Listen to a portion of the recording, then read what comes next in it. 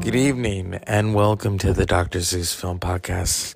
I thought we'd be brief in terms of this is an interesting age in film, is that you have a movie about Ma Rainey, where Viola Davis is playing her, and then you have a movie about Billie Holiday, where Audra Day is who's singing and playing Billie Holiday.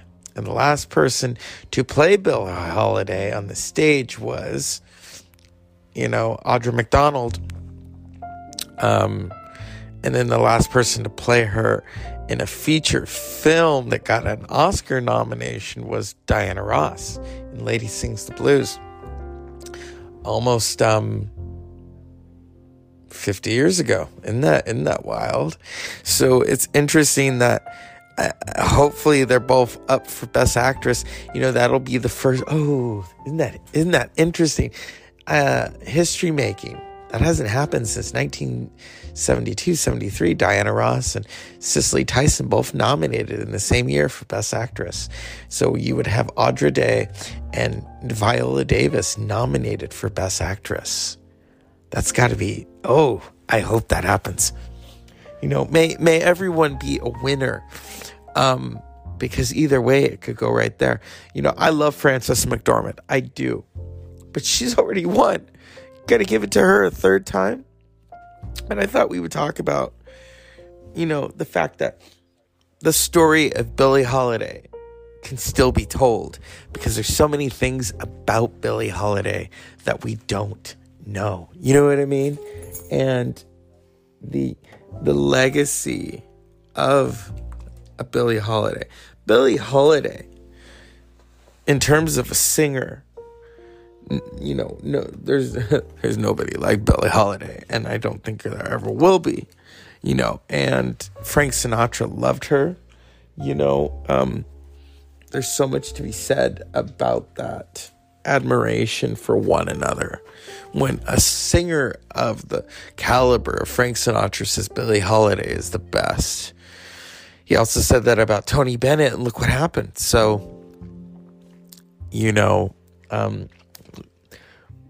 and this is a film podcast. So, of course, I have to now watch The United States versus Billie Holiday, because if you don't know the story, Billie Holiday was basically under arrest on her deathbed. A lot of people don't know that. You don't know that. But I know that because I read the book about Billie Holiday. Lady Sings the Blues. That's her autobiography. That's what this is all based off of. The great Billie Holiday. And then Ma Rainey. There's not a lot we know about Ma Rainey. And the fact that August Wilson, the late August Wilson, wrote Ma Rainey's Black Bottom. And you have Viola Davis being directed. I was almost going to say Denzel. He's producing it. Denzel starred in many of August Wilson's plays, and his goal is to bring them all to Broadway and to bring them all to film. So you've got Billie Holiday and you got Ma Rainey, two icons of the blues. Heartache, pain, they lived it and they sang it. And they went down with the ship. You know what I mean? They went down with that ship. And that's where the music takes you. You know what I mean? Billie Holiday. Billie Holiday. Don't get me started talking about Billie Holiday. To be a teenager and I was listening to all kinds of music, and then to discover Billie Holiday on your own. And it's like, whoa. It's that kind of like cat-like growl. Singing these songs, Strange Fruit, which is that's such a tough song. And then God Bless the Child, Lady Sings the Blues, Solitude. My favorite is When It's Sleepy Time Down South, because that was toward the end of her life. That was the last recording she put out.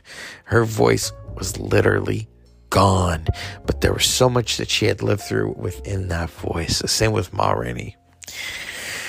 So, yeah, these are two iconic women. And this is the month of February. I got to tell you, we're living in an interesting time that these films, we can watch them now. We don't have to go to the theater. That used to be the thing. If you wanted to watch a movie that's getting all this acclaim, it's not coming to your hometown. You have to go to the art house to watch it.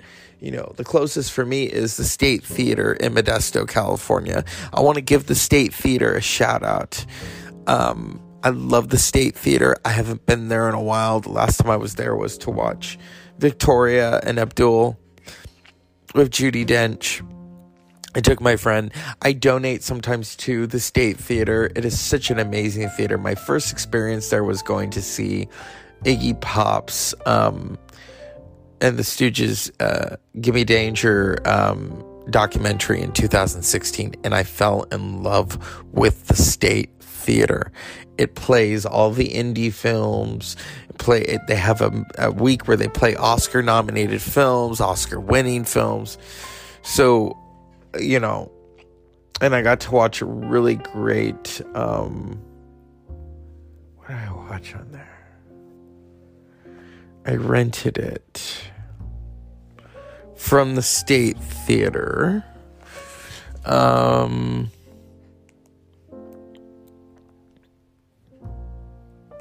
trying to remember. The State Theater. The State Theater...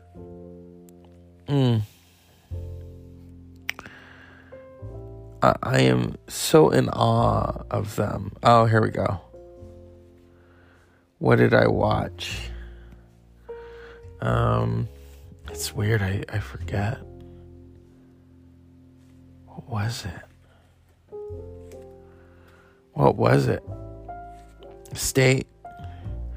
And here I'm recording this and I'm going to keep this in because, you don't edit your life like that. Maybe you do, but I don't. All right, let's see here.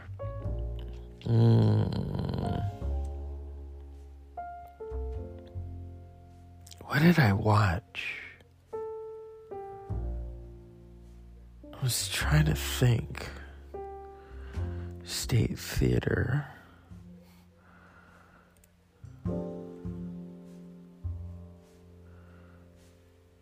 Huh.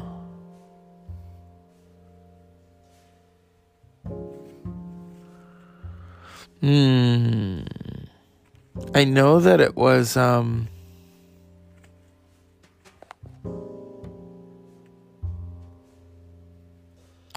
Google. Was it it was a documentary.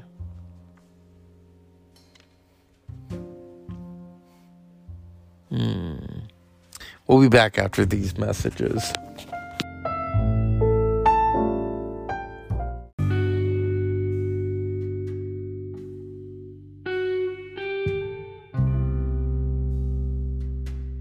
Good evening, and we're back. Dr. Zeus Film Podcast. The documentary that I had rented virtually from the State Theater was Ella Fitzgerald, Just One of Those Things. A really great documentary on the great Ella Fitzgerald. And so, I couldn't go to the theater to see it at the State Theater. So I virtually rented it. Yeah. Another great singer. Unfortunately, not with a great ending. Hers, though, wasn't due to drugs, like Billie Holiday and Ma Rainey died in a car crash or something, or was injured. Ella Fitzgerald died of diabetes. Very sad. My God. What a songstress. Nobody sang like Ella Fitzgerald. First Lady of Song, that's what they called her. So I don't think anyone really has played Ella Fitzgerald in a film yet. But the documentary that I watched, Just One of Those Things, by Leslie Woodhead, was launched in the UK. It featured rare footage, radio broadcasts, and interviews with Jamie Cullum, Andre Previn, Johnny Mathis, and other musicians, plus a long interview with Fitzgerald's son, Ray Brown Jr. Oh, my goodness. In fact, in 1997, I remember it was Lena Horne's 80th birthday, and she was receiving an award in honor of Ella Fitzgerald from Society of Singers, which was to help singers get benefits, indigent singers. So it was a great cause. Lena Horne herself lived into her 90s, and it would have been great had we also had Ella Fitzgerald and Billie Holiday and Ma Rainey, you know what I mean? That's what let's throw that out there. Dr. Zeus Film Podcast crew. Someone needs to make a film about Ella Fitzgerald. Who could play Ella Fitzgerald? The sky's the limit. Now we have these great films that are coming out. Oh God, I wish I could say her name right. If anyone could direct it, wouldn't she be the director to do it? I am such a fan of hers. Let's see. Ava DuVernay. Ava DuVernay. You should direct a film on Ella Fitzgerald. Someone who picked the perfect person who could embody Ella Fitzgerald, or Lena Horne, both of them. Oh my God, the sky's the limit to bring these stories to screen. I was just thinking about Lena Horne the other day, that song Stormy Weather, the movie, that movie, because people really remember the song of Stormy Weather. Yeah. So that's the Dr. Zeus Film Podcast tonight. We're talking about Billie. I've only watched bits and pieces of Diana Ross playing Billie Holiday. It is disturbing to watch. If you watch the opening credits, they're basically taking her to the sanitarium, putting a straitjacket on her. And then it goes back in time, it's a flashback.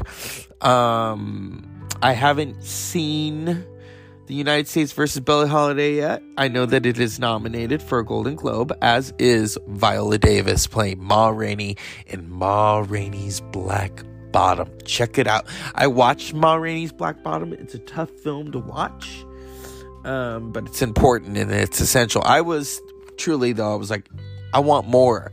I thought that's too short for me, but that's just me. And so, as always, unpleasant dreams.